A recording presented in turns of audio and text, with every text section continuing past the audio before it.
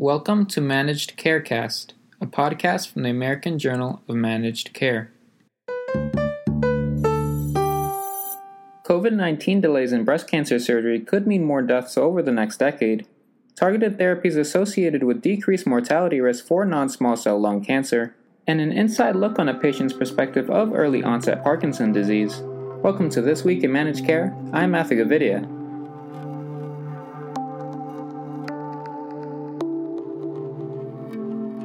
With the COVID-19 pandemic causing widespread delays and cancellations in the healthcare world, an analysis published this week predicts close to 3,000 additional deaths over a 10-year period in patients who face delays in breast cancer treatment. Based on Kantar Health's Cancer Impact Patient Metrics database, a tool used to provide data and insight to drug developers and investors, the analysis estimates that there will be 335,779 new breast cancer cases in the United States in 2020, 319,700 of which will be non-metastatic. Patients with non-metastatic breast cancer typically have good potential for positive outcomes when treated quickly and appropriately, but delays in care can make a significant difference. Based on a JAMA Oncology study which was highlighted in the analysis accompanying press release, it's estimated that a 60-day delay in breast cancer surgery will cause a 4% increase in the number of deaths after 5 years, and 7% more deaths at 10 years. With those percentages and the estimated number of new cases over the entire year in mind, Kantar Health expects that 79,925 new non-metastatic breast cancer cases were diagnosed in the first 3 months of the pandemic when elective surgery was temporarily suspended in hospitals bogged down by patients with COVID-19. That would lead to 1,598 deaths 5 years after diagnosis and 2,797 deaths at 10 years. The effects of the pandemic will be felt deeply in many disease areas, but none more so than in oncology, said Jeremy Brody, Chief Strategy Officer at Kantar Health in the press release. It is important that patients continue to maintain their regular appointments and screenings to detect and treat breast cancer. The COVID-19 global pandemic needs to be a catalyst for the healthcare system to seek new ways to reach patients and ensure early detection screenings continue. For more, visit ajmc.com. Driven by treatment advances and a reduction in incidence, U.S. population-level mortality from non-small cell lung cancer fell sharply from 2013 to 2016, according to researchers writing in the New England Journal of Medicine.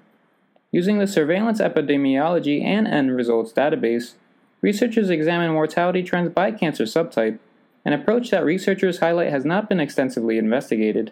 Among men, incidence-based mortality from non-small cell lung cancer decreased 6.3% annually from 2013 through 2016, with incidence also shown to have declined by 3.1% annually from 2008 through 2016. In women, non-small cell lung cancer incidence was flat from 2001 through 2006, and then started decreasing by 1.5% annually from 2006 through 2016.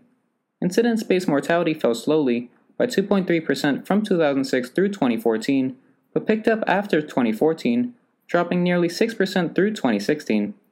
This greater reduction in mortality rather than incidence between 2014 and 2016 means an estimated 6,800 male patients and 3,200 female patients likely had delayed deaths.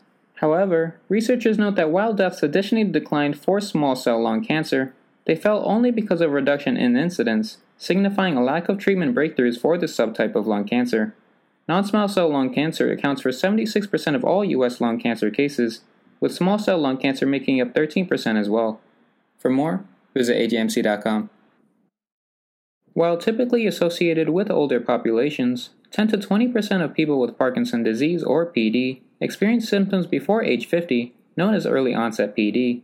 In an interview with the American Journal of Managed Care, Michael S. Fitz, Assistant Dean for User Access and Diversity for the University of Alabama at Birmingham, described his initial shock nearly 10 years ago when diagnosed at the age of 38 with PD.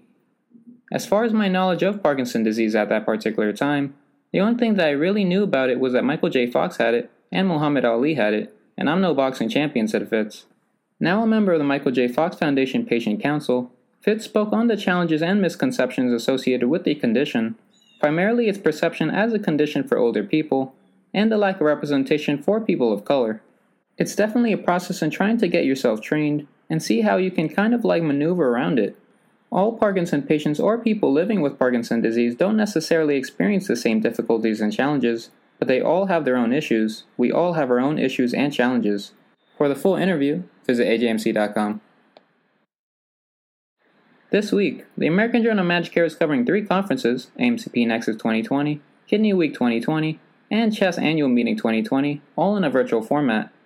AJMC.com has provided full coverage for each virtual meeting, with highlights including the keynote address at AMCP Nexus 2020 by Dr. Marty Makary, an interview with the CEO of AMCP, Susan Cantrell, an interview with John Kazianis on what we have learned and can continue to learn from teleintensive care units for CHEST 2020, and a panel discussion featuring the nation's top infectious disease expert, Dr. Anthony Fauci, on the ongoing challenges of the COVID-19 pandemic for CHEST 2020. For full conference coverage, visit AJMC.com.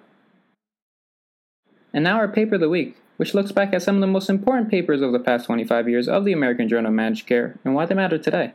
This week's paper comes from 2016 and the early days of the patient-centered medical home, an early effort at practice transformation. Authors from Brigham and Women's evaluated 12 clinics that were remodeled along as medical homes based on criteria from the National Committee for Quality Assurance. Unfortunately, the findings showed that the recent efforts at transformation were negatively associated with up-to-date breast cancer screening. For the paper, visit AJMC.com.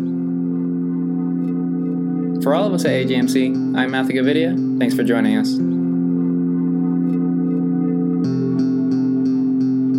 To learn more, visit ajmc.com or see the show notes. To get in touch with us, email info@ajmc.com or follow us on Twitter at ajmc_journal. If you like the podcast, don't forget to subscribe and rate us.